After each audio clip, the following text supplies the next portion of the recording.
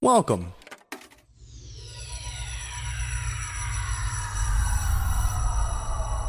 to Arcade Audio.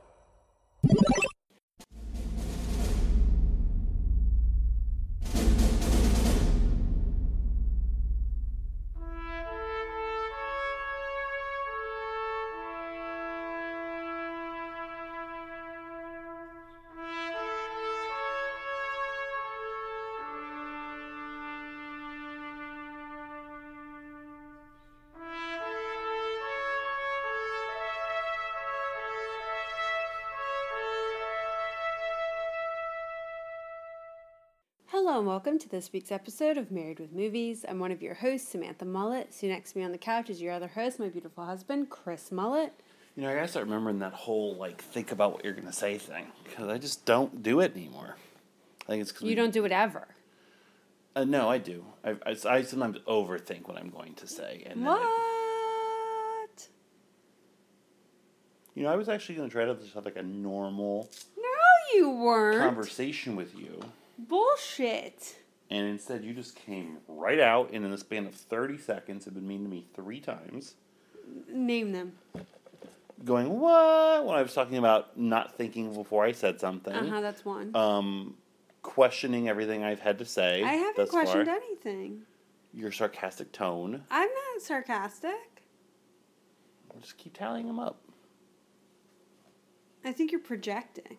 I don't project. You don't even know what that means. I'm putting what I think onto you. Yeah, as if you're exactly. saying it to me. That's what I said that you're doing. And you just said that that's what you were doing. Now you're gaslighting me. What? No. It's the last podcast in August. Last podcast ever. I was going to say it's the last day of August, but I forgot August is 31 days. August day. It's the last August ever. The last August ever. The world will be gone in 11 months. Just guessing. If you're new here, we're already yawning. It's not even 9 o'clock. Yeah. On a Tuesday. I am a paragon of entertainment and energy, and Samantha normally falls asleep before the show is over. And the show is us talking about a random movie from our massive movie collection, and us talking about our lives. Thank you so much for giving me the benefit of the doubt and thinking I wait till the show is over to fall asleep.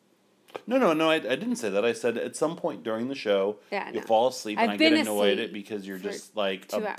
a drooling poo butt. Yeah. Even more so than your normal everyday existence. Yeah. Great. Back at it. Here we are. I'm so glad that you were going to be nice on the show. You've ruined it. I stopped that right away as soon as you were being your normal self. We had a fun-filled weekend excursion in my home base of Stuart, Florida. Spent a lot of money at a mall on jerseys and bags and shorts. But that we can also include us going to the movies, the two of us and our daughter Jillian and my mother, who Jillian sat in between you and my mom, so we totally fucked that up based on the joke on the podcast that the child always sits in between the parents.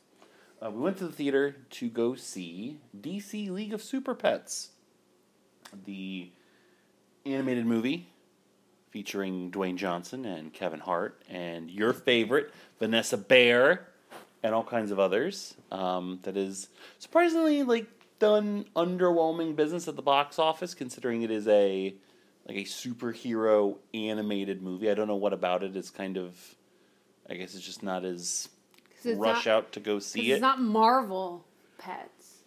No, but still, I mean, the super pets are a thing. Like Crypto and Ace the Bat Hound have always been. I don't know if any of the rest of them are based off of anything. I don't think I've never heard of them. Of any of the other ones? You've never heard of Crypto or Ace the Bat Hound? Nah, Crypto or Ace the Bat Hound. Oh, yeah, no. Crypto and Ace the Bat Hound are definitely pre-existing things. But it got good reviews, and Jillian was excited to see it. And I ended up liking it quite a bit. Yeah, it was a fun movie to see. Yeah, it was. Had some heart. Had literally. Some heart. Had some. Literally. Had some and figuratively, because Kevin Hart was in it. Get it? Do you see what I did there? Stop touching me. If you touch me, I'm going to stab you with this pilot pen. Could you imagine if you'd actually done it and gushing blood all over our new couch? I would have kept going. I would have never 'Cause forgiven I want to get you. my fucking point across. Oh. Also had some adult humor in it, which is always fun for the parents that are sitting there. There's like 3 or 4 bleeps in the movie. Like, why isn't that just a thing in kids' movies? Like, just throw some curse words in there and just bleep them out. It's just like they're watching TV. Who cares? Yeah, I liked it a lot. It was a lot better than I was thinking it was going to be. And compared to some of the more recent animated movies that we've sat through, it engaged me a little bit more because it was thinking of the adults in the room, not just the kids. Yeah. And I'm the one who had to sit through the Minions movie. Let's just remember that. Yes. And also I felt like it was oddly a kind of good superhero movie. Had a good villain, had some good through lines to some comic book related things. I was surprised that I would happily welcome some more DC League of Super Pets, and Jillian dug it a lot too. Jillian really liked it, and yeah, it's a good villain. When that's Jillian's favorite character in the movie was the villain, so you know they did it well. But yeah, it was very good. Didn't fall asleep. That's how you gauge if you like a movie or not. If you didn't Now. fall asleep, Now, that's depressing. that's what happens when you're 35 years old. 35 years old. Cool. I'm glad you have so much time left. That was harsh. A lot more fun years ahead when you're when your benchmark of movie ratings is falling asleep in them. No, it was good. There were funny moments. Yeah, it was a good movie, good family movie. Yeah, it was a good time. Cool. So we had that weekend down south, and then came back. I just finished binge watching the first 2 seasons that are available of the Joe Schmo Show on YouTube. If you don't know what the Joe Schmo Show is, go back and watch it. It is one of the greatest reality television shows that was ever made. It's on Spike TV for 2 seasons. And it's a reality show where only one person believes that the whole thing is real and everyone else are actors. It's fucking astounding television. It's so good. And it's great, also trashy early 2000s reality TV at the same time. So that's what I've been doing. We are going to be going out of town this upcoming weekend for a wedding. Which I'm very excited about. Hopefully I won't get COVID or hand, foot, and mouth disease. I'll just get like the measles or something. God forbid. Segue, maybe I'll just be around somebody who had the measles. For today's movie, the movie that was randomly selected, with a batch of random selected movies, because we kept drawing movies that weren't available for streaming when we needed movies to stream, and now we're just kind of trying to finish them out. Apollo 13, which I had never seen before. Was this the first time you'd seen Apollo 13? It's the first time I saw the full movie. You saw the rest of it on TV or in school or... Probably in school. I fell asleep. Spoiler. Today? No, the first time I saw it. Got it. I think I was like 15 or something, so. Apollo 13, the 20th anniversary edition. Houston, we have a problem. Of course you have to put it on the box. Do I have to do these? I don't remember. No. Okay. No, none of that. Just a if it was a visually quote. stunning American adventure. That's kind of like Yeah, but not that. But only if it's a quote. Nominated for 9 Academy Awards, including Best Picture, Apollo 13 is the inspiring and riveting story of the real-life spaceflight that gripped the nation and changed the world. What? It sounded like it was very close there for a minute. And I'm distracting you, so keep going. It had been less than 1 year since man first walked on the moon, but as far as the American public was concerned, Apollo 13 was another... I fucked up. I forgot the word just.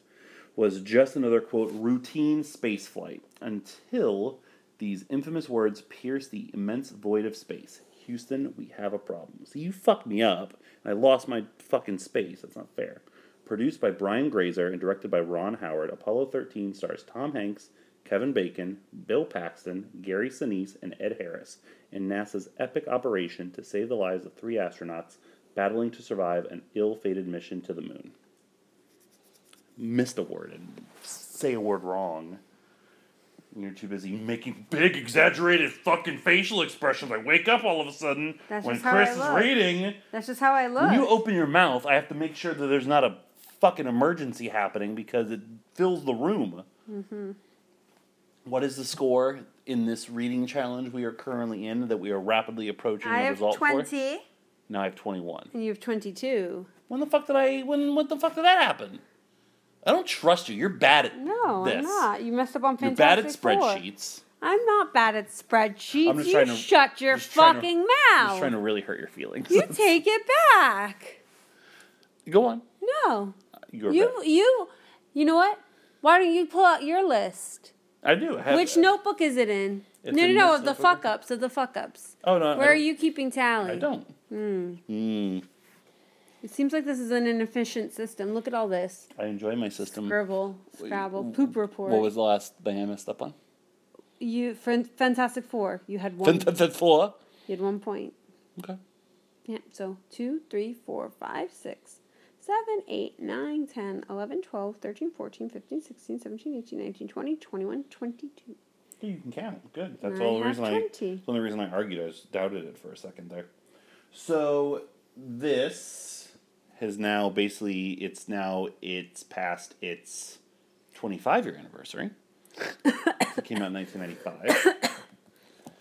Yeah, so I'd never seen this before. Why not? I don't know. I feel like you're enough of a nerd to enjoy it. I'm not really into like space. Like, Why not? Space just- is so not- cool. So I'll go ahead and kind of give like my overarching review of the movie, and it'll kind of lead into what I was just talking about. So I thought it was obviously a very well done film. That's very famous for the line and the story and the actors. But I didn't think it was like this all-time classic that so many people like kind of make it out to be. And I think it's just because I have a disconnect with like NASA and space and like the solar system. Like I thought the same thing about The Martian. I was just having a conversation with Rich Cambelucci, who's been on the show before, and another movie friend, Nick Lathan, about it, where they're both like, dude, The Martian fucking rocks. I'm like, The Martian to me is overrated as fuck. Like I liked it, but it wasn't like some great amazing movie. I'm trying to think of other like space movies we watched. Star Trek. No. That I don't count those. Those are science fiction. This is, and The Martian is science fiction, but it's rooted in like reality. Space? Like In space? no, you're such an idiot sometimes. I'm not an idiot. It's rooted in making it like a more realistic interpretation of what can happen. This is an actual historical drama. The Martian is based on a book, and it treats everything hyper-realistically. But science is my weakest subject. And from that, I just have a natural disconnect with any interest in other planets and, like, the technology and the jargon and the lingo that go into going into outer space. And I think that's ultimately why I left the movie being like, oh, good, cool, all right. Like, honestly, I was watching the movie and I was just like, I don't have a lot of notes. I don't have a lot to add because I struggled to be grabbed by it. Do you feel a similar way? No. Okay. So elaborate on that so it's something entertaining that people can I hear. think that you're an idiot. Okay, wonderful. That's not about the movie. Go on. No, but that's fine. People can relate to it. No, I disagree. I maybe because I don't think that science fiction and science, like, they're aligned. Like, science fiction is rooted in science. Well, yeah, it's half of it. Go on. No, you're creating- just going to be mean. No, I'm not going to be Yeah, mean. you're just going to be mean. I'm not going to be mean. Go on. Oh, okay, you just were. Go on. Rather not. I'm being funny. Go on. Okay, if you say so. Yeah, I disagree. I think it, told a, albeit like overly dramatic interpretation of these events as based on some readings. Like it exaggerated some things. Oh, well, that it's a movie, of happened. course. I was going to say, But- I was going to disagree with you on that. I think one of the things I liked about the movie the most was I think it did a really great job of the gravity of the entire time period in terms of the space race, in terms of the importance of, space exploration and walking on the moon, how important was these men, and also how drastic and dire and captivating the story was. I think that wasn't to me. It didn't feel embellished to me. I didn't do a lot of research on it. I think maybe it's a very different time, right? The 60s and 70s versus now, very different time. Oh yeah, one of the things I was thinking when I was watching it was just like, God, like I would have liked to have grown up in this, because now we just have whatever bullshit, Well, I thought it was appropriate. Elon Musk, Jeff Bezos bullshit. And I thought it was appropriate that, like, when we watched this movie, the Artemis 1 had to scrub their mission to the moon because of especially being Orlando locals, stuff, right? And Orlando locals, and maybe that's part of it too. I grew up in Florida. Kennedy Space Center's always been like here. Sure. On the news, they always covered any launches and stuff like that. But I mean, I don't love science, but I love space. Mm-hmm. I love all of that, and I love science fiction. But I'm not into like that chemistry and all those kinds of sciences. I'd rather, science fiction, I guess, is more my appetite. Sure. So you thoroughly enjoyed the movie? No, I liked the movie. I didn't thoroughly enjoy it. I mean, it's still, hard. I thought it was good. I think had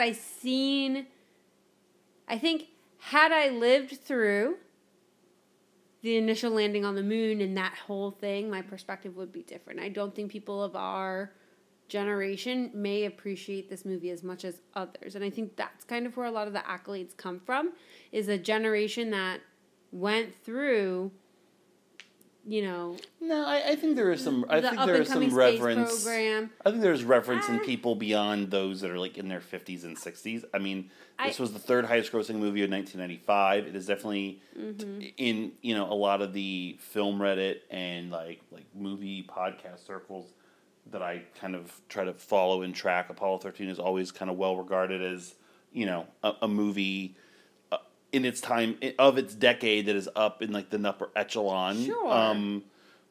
And I think it is wonderfully directed, and I think of its 9 Academy Award nominations, I think Ron Howard not being one of them for directing is a bit of a travesty, considering that the guy who did Babe got nominated for one. Yeah, and I'm not going to slander Babe all day long, but I've never understood that. But but the directing, the cast is solid. I think it won incredible. editing, and I think it's a wonderfully edited movie. The cinematography is on point. Everything technically from a movie standpoint, maybe except to me, the script is top notch. And by script, I specifically mean that I think my biggest complaint about the movie is that it's a little too inside baseball or hard to comprehend, because they don't dull anything down. A credit to them that it's still an engaging and entertaining watch to do that. But I'm not sure if it's purposeful, so that way it must be purposeful. That way you're never quite sure what's happening or going on and how dire the situation is. But to me, it hurt my overall enjoyment for it, because I'm just checking out, waiting to see something or feel something that happens based off of the jargon and the cross talking that's constantly happening. But on the other side of the coin, if they did dumb it down, then you'd complain about, it wasn't real enough. There was no realism. They would have used these terms rather than. I'm not asking for extremes. I'm asking for a middle ground. That I don't think there isn't a middle ground though when it's something as technical as that. Did you see how many buttons were on that fucking module? Yes. Okay. Do you know what any of them do? Fuck no. Did you want them to sit there and explain them all to you? No. Okay, I mean, there's not really. But I didn't need somebody also to be like, you made it sound like I need somebody to be like, this one turns the lights on. No, but you don't want to be like, okay, power on, click, like it. You have to. We talk about suspending your disbelief sometimes when you're watching movies. I think at the same time you have to also put yourself in those shoes. This is routine for them, right? Like these people have been on missions before, they've been training before. They're not going through a newbie training. where they are learning these things. They already know them. And so we have to take that journey with them, whatever that means. If it was like a training montage, we'd be in the training montage with them. Yeah. Right? We'd be learning those things alongside them. But we have to put ourselves at the same point that they are. They're veterans. So for them to, have layman's terms be thrown around in this, I think it would have hurt the authenticity of what they were trying to accomplish. I get it, and I still disagree to a certain extent, but that's just me. Did you have a favorite and least favorite scene of the movie? Well, I do just have one problem with the story. Okay. I thought there was a reason why we had vaccines, right? Even in the 60s, vaccines were a thing, right? Mm-hmm. So wouldn't they have been vaccinated? MMR is one of the first vaccines you take. I don't know. Take 4 doses of measles, mumps, and rubella. No, I know what MMR stands for. Oh. But what I was saying was I don't know when that became like a thing. I don't know either, but I feel like it would be ridiculous. Alexa, when did the measles vaccine start being required? According to an Alexa Answers contributor, the first measles vaccine came out in 1963. Okay, so it came out. Question? Yes, thank you. It came out so in the vaccine- 1963. So you figure it is 6 or 7 years in, and there's nowhere that it's probably required. I mean, you figure if they worked for the government, like NASA's, I don't know. So that's your answer there, is it probably wasn't, Sorry, I don't Alexa, have an answer for that. shut up. She's just so nice to her. No, I'm telling her shut up. I mean, I don't think I don't know. What you're referring to is, so the original team is supposed to be Tom Hanks, Bill Paxton, and Gary Sinise, and then 2 days before, it's 2 days, right? 2 days Yeah. before they go up, 2 days. It's revealed that Gary Sinise's character had a... No, all of them were exposed. All of them were exposed. To the measles, right. and the only one who had never had it before gotcha. was Gary Sinise's character, and so they said he's gonna get it. Right, which he never gets. Which he never gets. So it bumps him from the mission, and Kevin Bacon has to step in. So it's weird. So if I had to pick like my 3 favorite parts or scenes of the movie, I really like the first 20-25 minutes of the movie with the party of the initial moon landing and how important and big it makes that whole that feel, because it is that was the biggest moment in American history. Up to that point, you can still argue ever. All the way into their training and the scene where Tom Hanks has to tell Sinise he's not going up, and Sinise is fucking great in that scene. I mean, they're all good in that scene, but Sinise specifically is great in that scene. And then Liftoff, I loved, because even when you know what's going to happen in the movie, it's a historical event,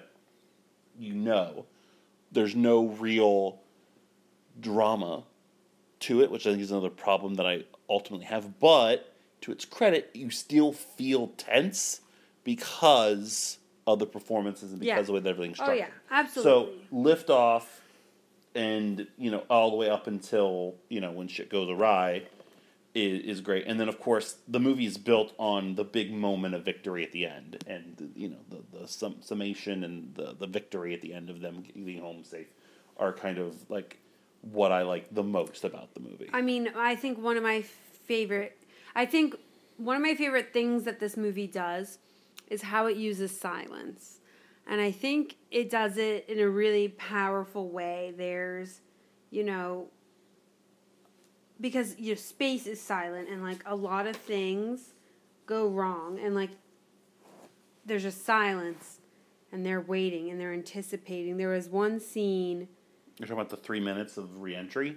No,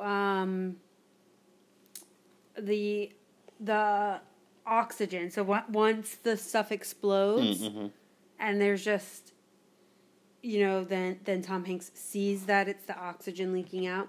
The silence after that, it's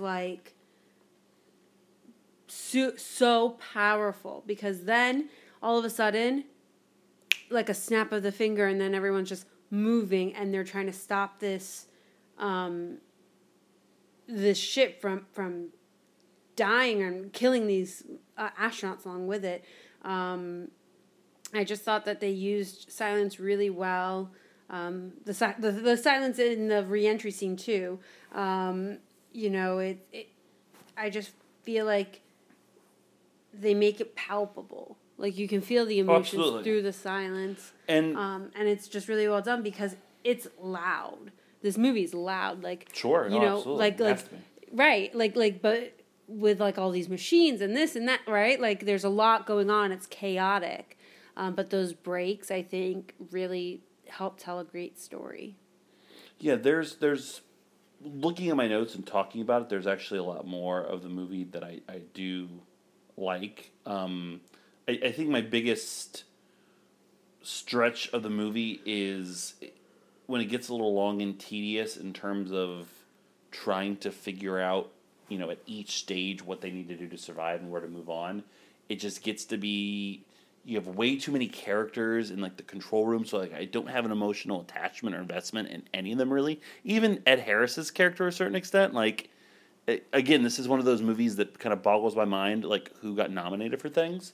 So the 2 acting nominees from this movie were Ed Harris for Best Supporting Actor, and then I forget her name. It's either Margaret or Kathleen Quinlan for Best Supporting Actress as Jim Lovell's wife. And I'm like, okay, those are both fine performances, but neither one of them, neither one of them like did anything. Yeah, I would have felt like it would have been like, you know, I mean, granted, this is a weird Oscars year. So the Oscars, the Best Picture nominees this year were Apollo 13, Braveheart, Babe, Il Postino the Postman, and Sense and Sensibility. Oh my! Other movies that were like nominated for things, all of which I feel like are more in the consciousness now than others. Dead Man Walking, Leaving Las Vegas, Mr. Holland's Opus, Nixon, Casino, The Bridges of Madison County, The Usual Suspects, 12 Monkeys. The only one I haven't mentioned that won anything significant was the Woody Allen movie Mighty Aphrodite, which Mira Sorvino won Best Supporting Actress for. But yeah, it's a weird year. So those performances getting recognized are odd to me because it just feels a little unbalanced in the middle when you have so many different science guys, you know, trying to throw different things on the wall and come up with ideas and make it stick. But then the stuff that picks it back up is we get back to the core 3. We have stuff like Bill Paxton's character starting not to feel well. We have stuff like the argument between Bill Paxton and Kevin Bacon that Tom Hanks needs to kind of mediate and, you know, keep them together. The frustrations in them taking off their biometric, you know, tracking stuff. That stuff's more up my alley and what you normally see in an embellished historical, you know, drama movie. So the movie does have a little bit of it, not having like known the full story of it all, but it could have been more to me in some of those paces and some of those things. I do also like, I mentioned basically, I'd say probably like the first hour of the movie is really, really good because even after liftoff, before the accident, I love, you know, they address, you know, urine getting sent out into space, and I like how it's almost like passé at this point, you know, go into the moon and go into space. Like everyone's moved on. Like they're not even on the TV. Yeah. Everyone's just watching like I Dream of Jeannie, and it's not until, you know, a tragedy is potentially taking place that it becomes the forefront. But what does that say about exactly? Our society, well, that's the thing. right? I think it's kind of a subtle commentary about even back in the late '60s where society was going. Of, you know, only bad news is the news. Right. Was kind of happening. You know, it's already starting there. I also liked, again, part of that first hour portion. The stuff I did like from the wife is like her nightmare, where you're not sure what's happening. Right, you're not sure if it's real or not. No, I liked that too. Yeah. And that's why I don't wear my rings. You always get on my case about not wearing my jewelry. Well, they're just laying around there all No, all I mean, times. right now I have them right here on my fingers. You're taking them off as you speak. Well, yeah, I don't want to wear them anymore. But, no, so look, I don't wear my rings or jewelry in the shower because I want it to fall down the drain. I'd be devastated. Sure, no. I've never bemoaned you about that. That makes perfect sense. Fine. But when you're just, you're just... I get swollen, and so the rings hurt, so I gotta take them off. And Oh, how I sad want to for put you. lotion on. You want some lotion? If you ever put lotion on your hands when you have your rings on, then it makes them feel weird. And lotion gets stuck under there. It's weird. You're weird. What did you not like about the movie? Excuse me. Lovely. I don't know. I said before that I think this is a great cast, and I just think that there was better chemistry in some with some like pairings than others. Mm-hmm. And so I don't know if I necessarily agree with some of the casting choices. But You're that talking about the core three? yeah. Is that going to get into LVP conversation already? I don't think any of them are LVP. No, none of them I are. just don't think. But who are you referring to? I'm interested, because I have an idea. I just don't think I don't think Kevin Bacon was right I for agree. this. I agree. I really loved the dynamic between Paxton and Hanks. Paxton and Hanks I thought were great, and Sinise. I Sinise thought was they were great, great yeah. in the first few things when they're in the training thing and they got to go back in Yeah. and stuff. They all had Well, like a that- really that might- good repertoire. That might be a little purposeful. Maybe, but I also just wasn't super compelled by Kevin Bacon's performance. I agree. I think it could have been It was an oddly... someone else. It was an oddly written character because, like, he's kind of shown as this, possible playboy, hotshot guy, and then he gets on the ship, and he's like, and he kind of just fades into the background, and it's not Right. important. Like, it's ambiguous if he made a mistake, and it's finally revealed that he didn't do anything wrong. Right. And he also was part of, a significant part of saving the day. But But then it he just- like, none of that Just wasn't compelling. brashness or that, for lack of a better word, no pun intended, swagger, kind of carries it. So I that was I was hoping that's what you were going to say, so I wasn't off base by kind of the same thought. No, yeah, like it it felt like he was like the odd one out. And like you said, maybe it was purposeful. I could see that, but even I just didn't feel anything like when he did mess up or he did get something right. Like I don't know, it just felt like Gary Sinise was way more compelling when they were in like the practice things. Yeah. And, Well, he was more compelling, like watching TV, stuff from home, or when he gets woken up, or Right. when he's or when he's brought in to and he's fix just things. like doing all the same. I was sad that there was so little of him in it because I thought he did a great job. I mean, he's still he's probably my runner-up for MVP. I don't know if we're there yet already or not. Well, But, I think we can kind of segue into it. But yeah, I just didn't. I was very into it with those three. And then when Kevin Bacon came out, I was like, oh, okay. I didn't know all of the details of the Apollo 13 mission, like that had happened. Like the one guy got booted and stuff. So I was like, oh, okay, that's an interesting wrinkle in the mission, right? But then I was just like, okay. I mean, anybody, fucking Joe Schmo, your boy Joe Schmo could have done that, would have done a better job. What is going on? Actually, that's a great idea. Just put Joe Schmo on Apollo 13. I mean, he would have been. I mean, I'll put him in everything. Matt Kennedy Gould. I thought you were about to write him down as like should have been in the movie. So that was kind of like the thing I didn't like most. I liked kind of the commentary of the times with the Beatles breaking up and everything. I liked the like broadcast that they did when they were throwing the camera back and forth and having fun. Like I remember seeing things like that from astronauts. Like they would do those news. Like I remember growing up watching stuff like that. We did in my school. I want to say it was my either freshman or sophomore year because I was on the robotics team. Real cool guy. We had a lot of like local media attention because our team was really good and we won regionals. We almost won nationals, stuff like that. How many robots you build? I was never in the pit. I was part of the Spirit team. I just didn't want to do Nikki. I just didn't want to do science fair projects. I hated science, so it's a way to get out of it. And I was going to hang out with my friends and go on trips. You know how easy science fair projects are? Yeah, but I didn't like doing it. I can't wait for Jillian to have to do it. I'm just going to stick some bread under the sink and see what grows mold. It's going to be great. That was always my science fair project. It's great. You wrap one in tinfoil. Stupid. You wrap one in plastic wrap, and you see what's a better preventative anyway, of my mold. cool story, to interrupt your lame bread Not under lame, the sink story. Not lame.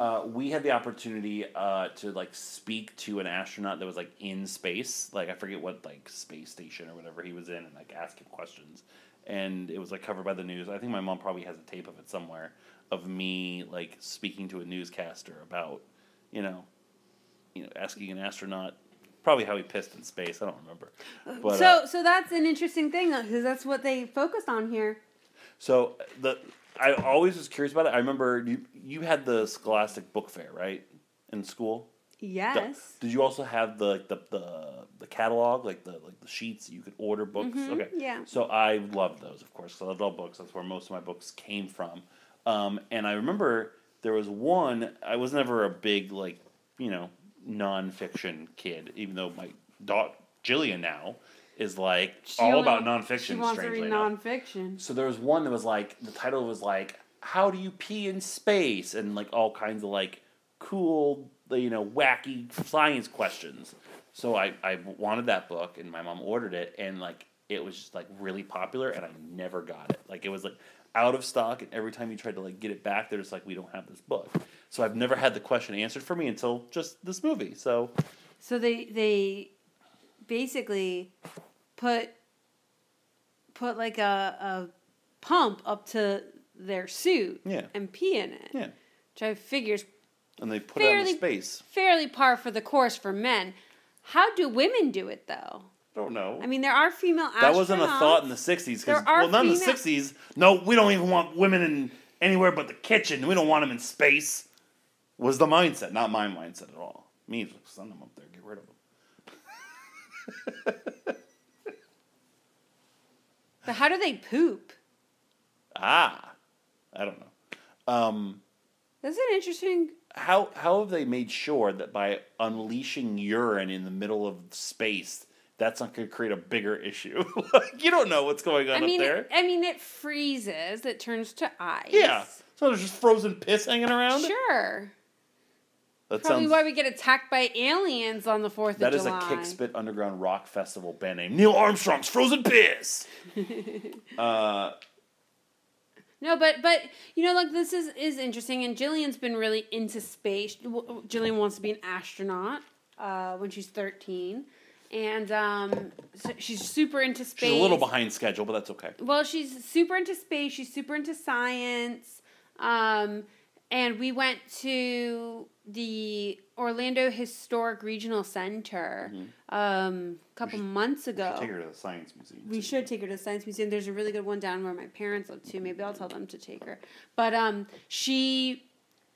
there was a lot of different exhibits there. There was stuff about like unicorns and fairies and dinosaurs, mythical creatures that she loves because she's 5.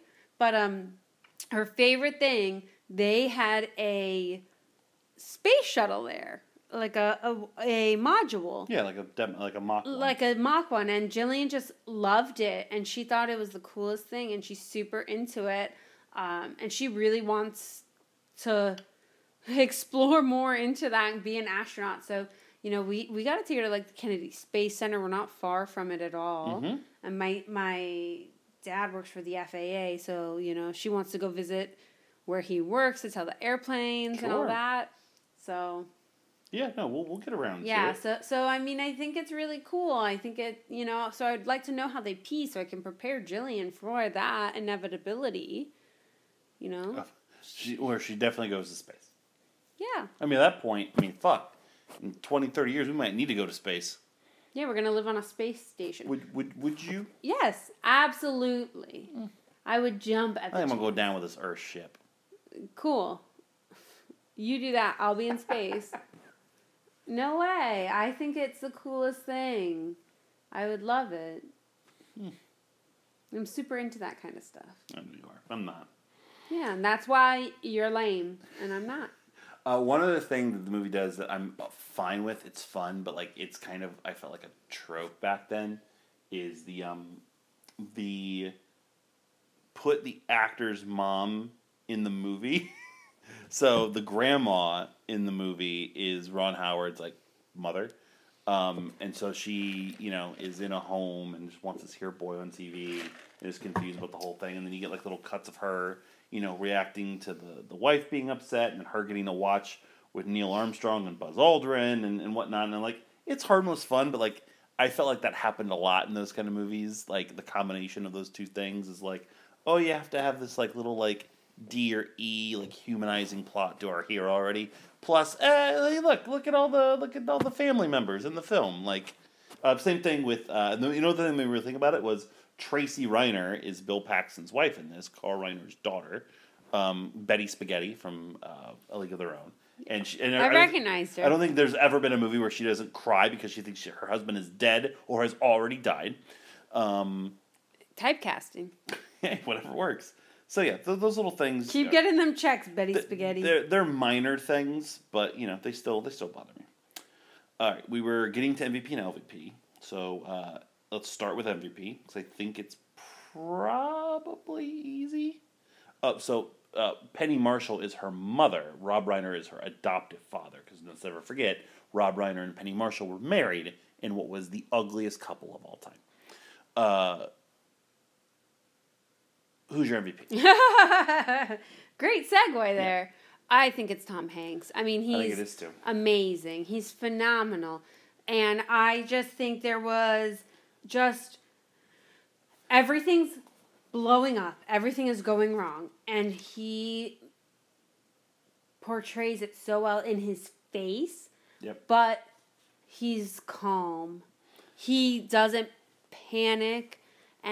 But you can still sense the internal combustion freak out that's happening. Yeah. He makes everything feel so real and grounded. Super real and grounded.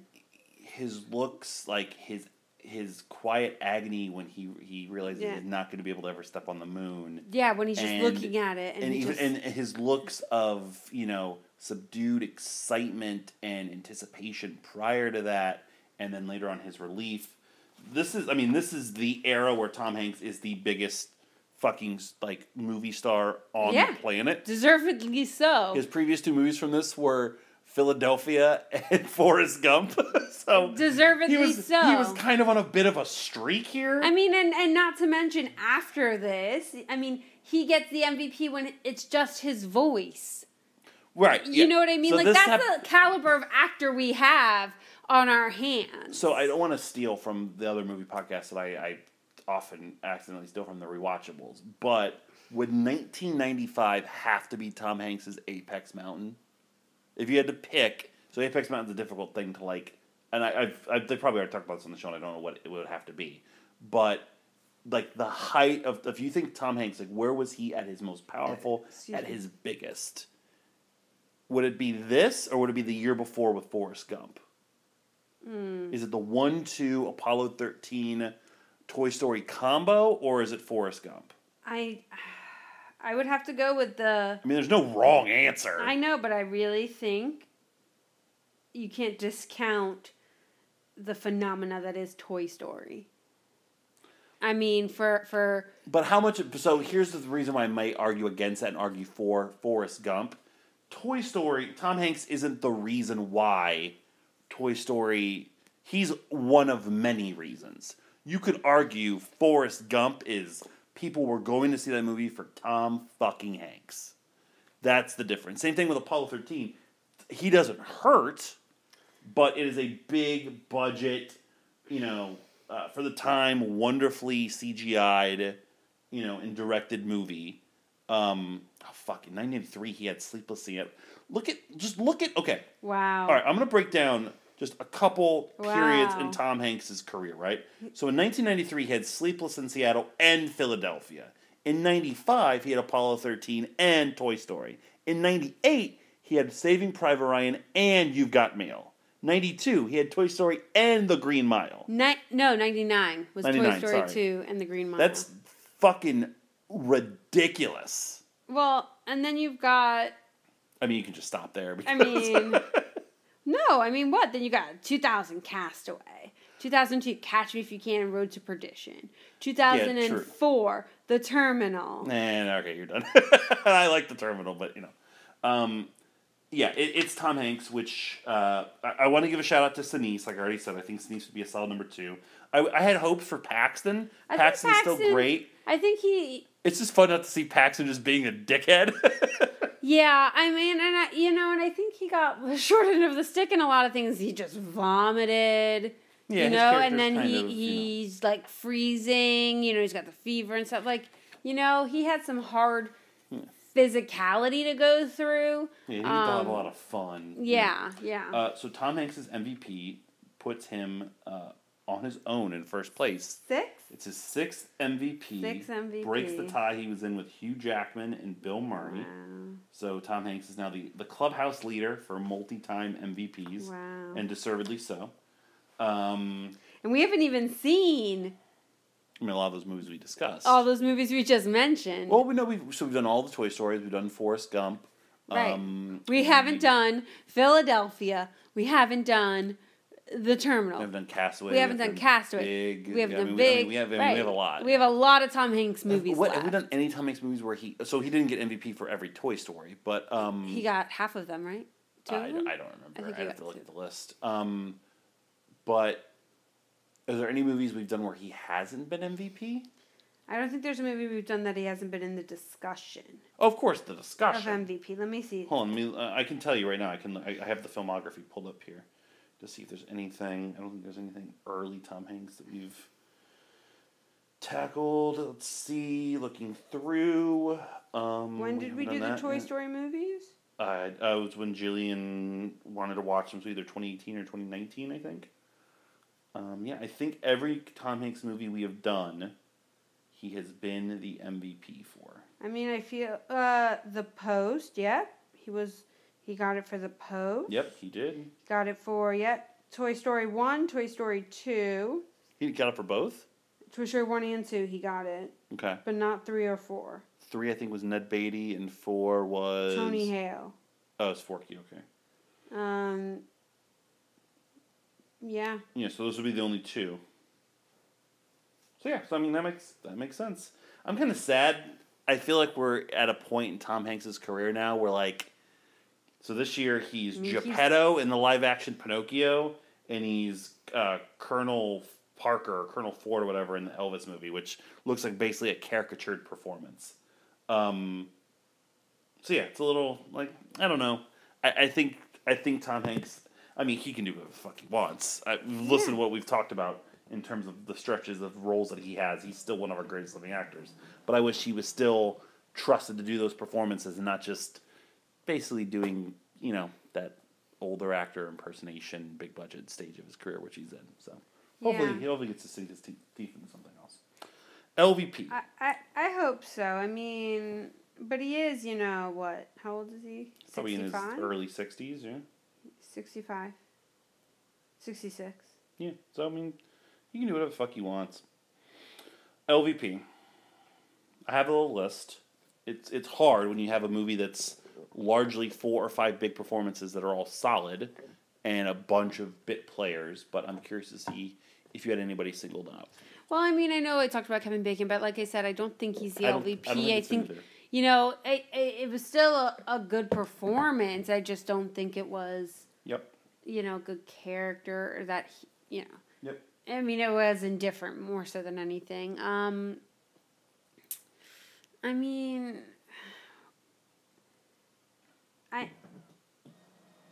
when we're talking like significance, I could have done without some of the people in the control. So I have 2 people in the control room. The third person I have is the daughter, but I think that was more so like that's the character. She was a fucking teenager in the 60s. The 60s rebellious teenager. Wanted to be a hippie for Halloween and not wear a bra. Totally unnecessary. Sure, you just don't want Jillian to grow up to be like that. She won't.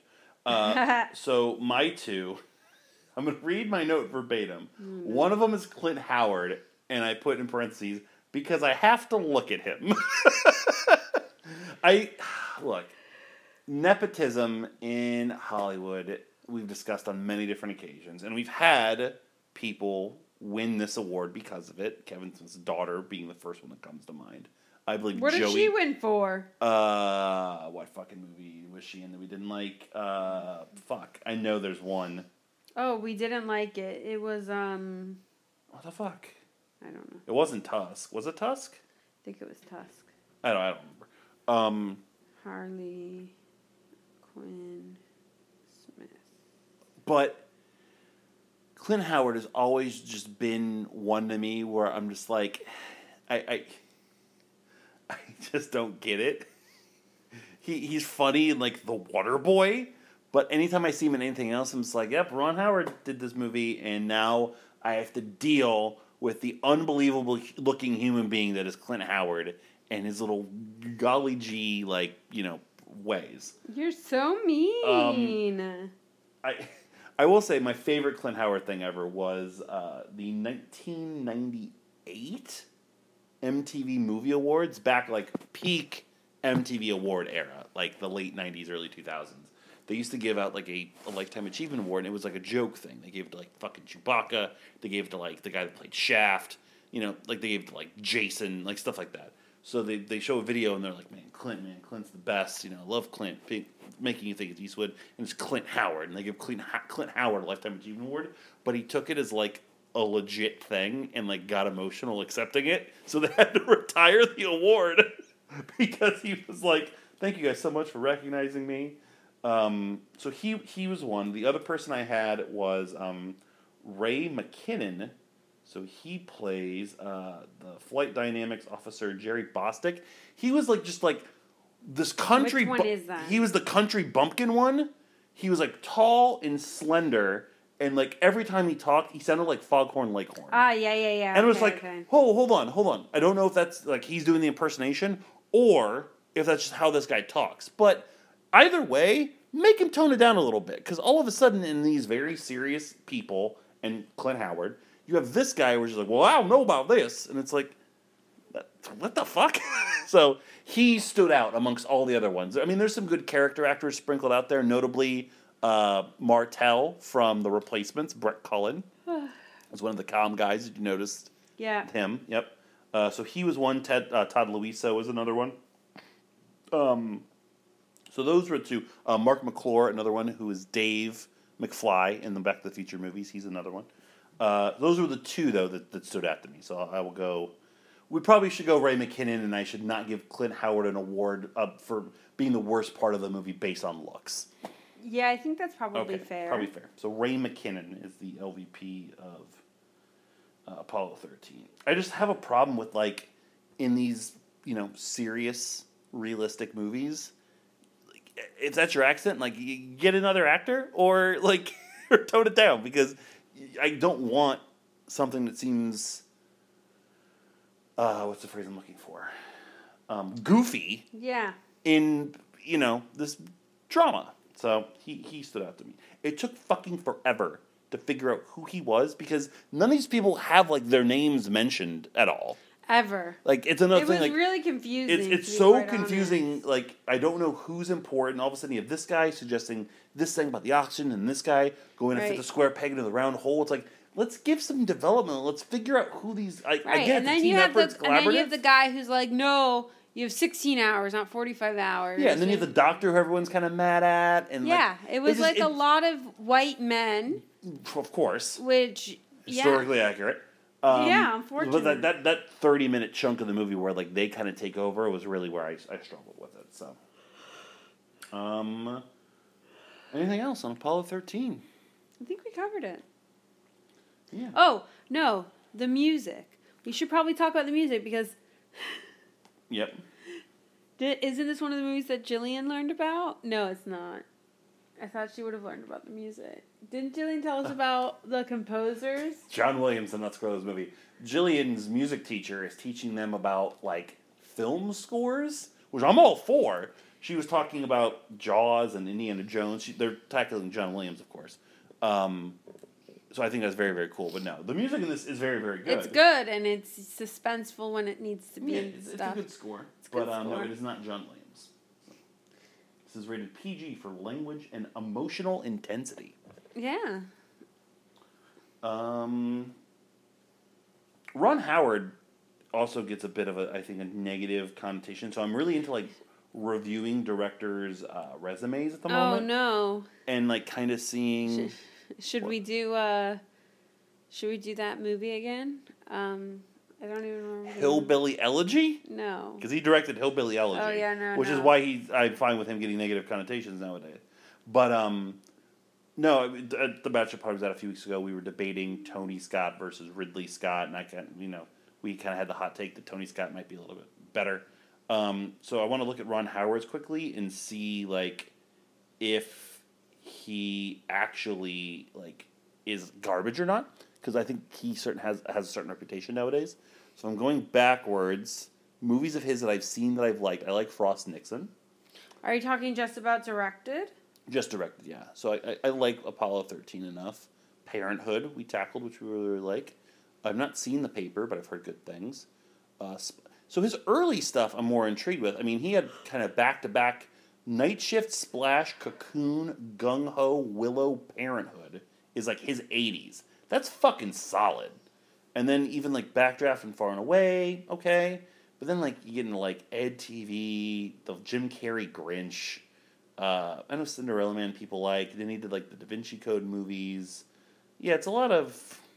Yeah, the back half is where it's rough. Solo, things of that nature. So okay, I think I've kind of answered my question. He's kind of where I think people are accurate to him nowadays. He was better earlier on, after he was fucking Potsy or whatever. You're kidding, right? No, it was Richie Cunningham, sorry. I was like saying Potsy. I'm going to start insulting people with Potsy.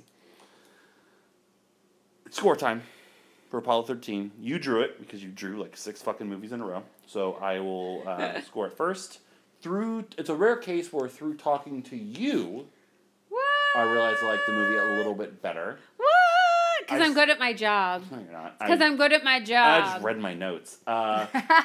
It is still, I think, 2 hours and 20 minutes, a little long and tedious in a specific stretch of the movie, but the bread of the sandwich is really, really good. And there's nothing technically wrong with it. It's just not necessarily my cup of tea, so I'm not going to dock it for that. Yeah, for you being dumb. So I'm going to give it an extra bump from what my original score was going to be. I'm going to give it a 7.5. Oh, wow. I'm also giving it a 7.5. I'm just much better about explaining myself, where, like, we often match up our scores, but you're just, like, not good with words. No, I am. I'm great with words. I think it was good. I use the best words. I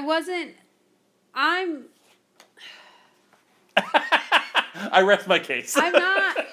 I feel like, I said my piece. I said I probably would have liked this more had I gone through this actual event.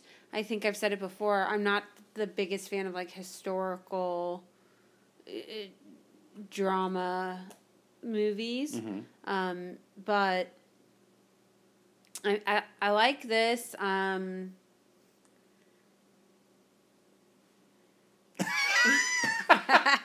That's going to do it for this week's episode of Married with Movies as Samantha just trails off.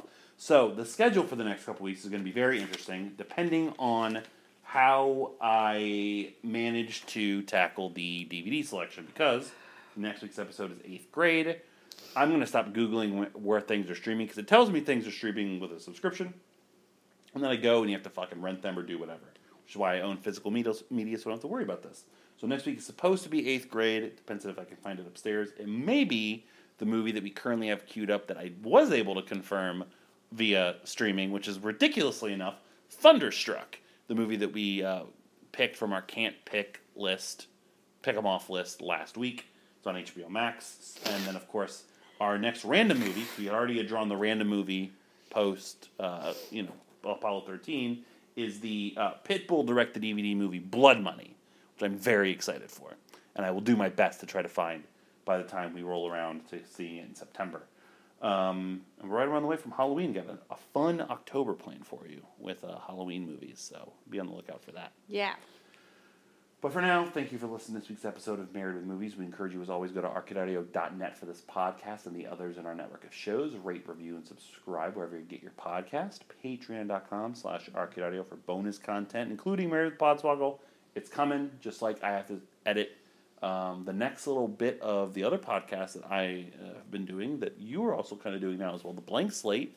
By the time you're hearing this, soon will be our 100th Blank Slate episode, which will be Rich and I.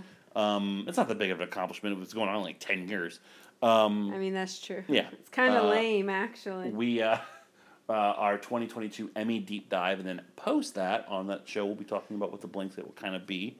And you and me and Rich and several others have done other episodes that will be airing on that feed. So make sure you're subscribed to that as well. Facebook.com/marriedmovies, @marriedwmovies on Twitter, marriedmovies@gmail.com. Let us know what you think of the show. For me, @yourhostmalt38 on Instagram. For you, @Jam with your Sam. and also for me, arcadeaudio.net/podblogger for my retro wrestling diary, where hopefully I have time over the next couple days to put up this week's episode, which would be Super Brawl 7, a very, very, very, very good show WCW had in 1997 that was only sold by Roddy Piper's stupid Alcatraz thing. It's a long story. I don't want to get into it. Mm-hmm. He was in Alcatraz for a week so he could get ready for his match, and it was bad. Mm-hmm. That's all. Okay. Anything else? No, I think we covered it. I think it's good movie. I mean, we're not done talking about Apollo 13. Oh. Right? I mean, like anything else you want to say? Oh no. We're doing this for like 400 times, and you still have no idea. Do you know what we're the doing. definition of insanity is? Marrying you. Doing the same thing over and over again and expecting different results. I For like my answer mullet. better. This is mullet. What'd you say? I like my answer better. Signing out for this week's episode of Married with Movies. We'll catch you next time on our couch. / the movies. You can't just stare at me because the people can't see you. This is a podcast. This is an audio format, not visual. Don't you know how these things work? We've been doing this 400 times. You've probably done 1,000 podcasts in your life.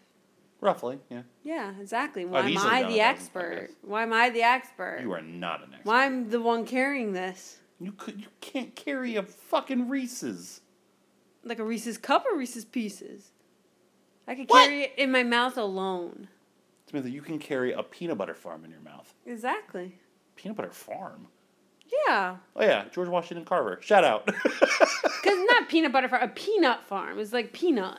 No, just Like they make peanut butter. just growing peanut butter. It's not how it works. You dude. churn peanut butter? Well, no, because what about crunchy peanut butter? We just don't churn that.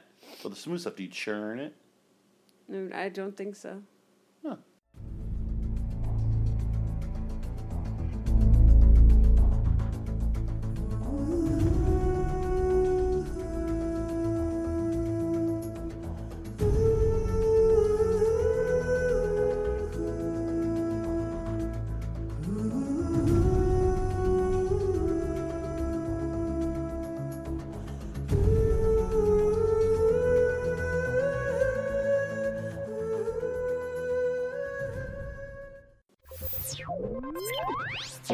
Thank you for playing Arcade Audio. Play more at arcadeaudio.net.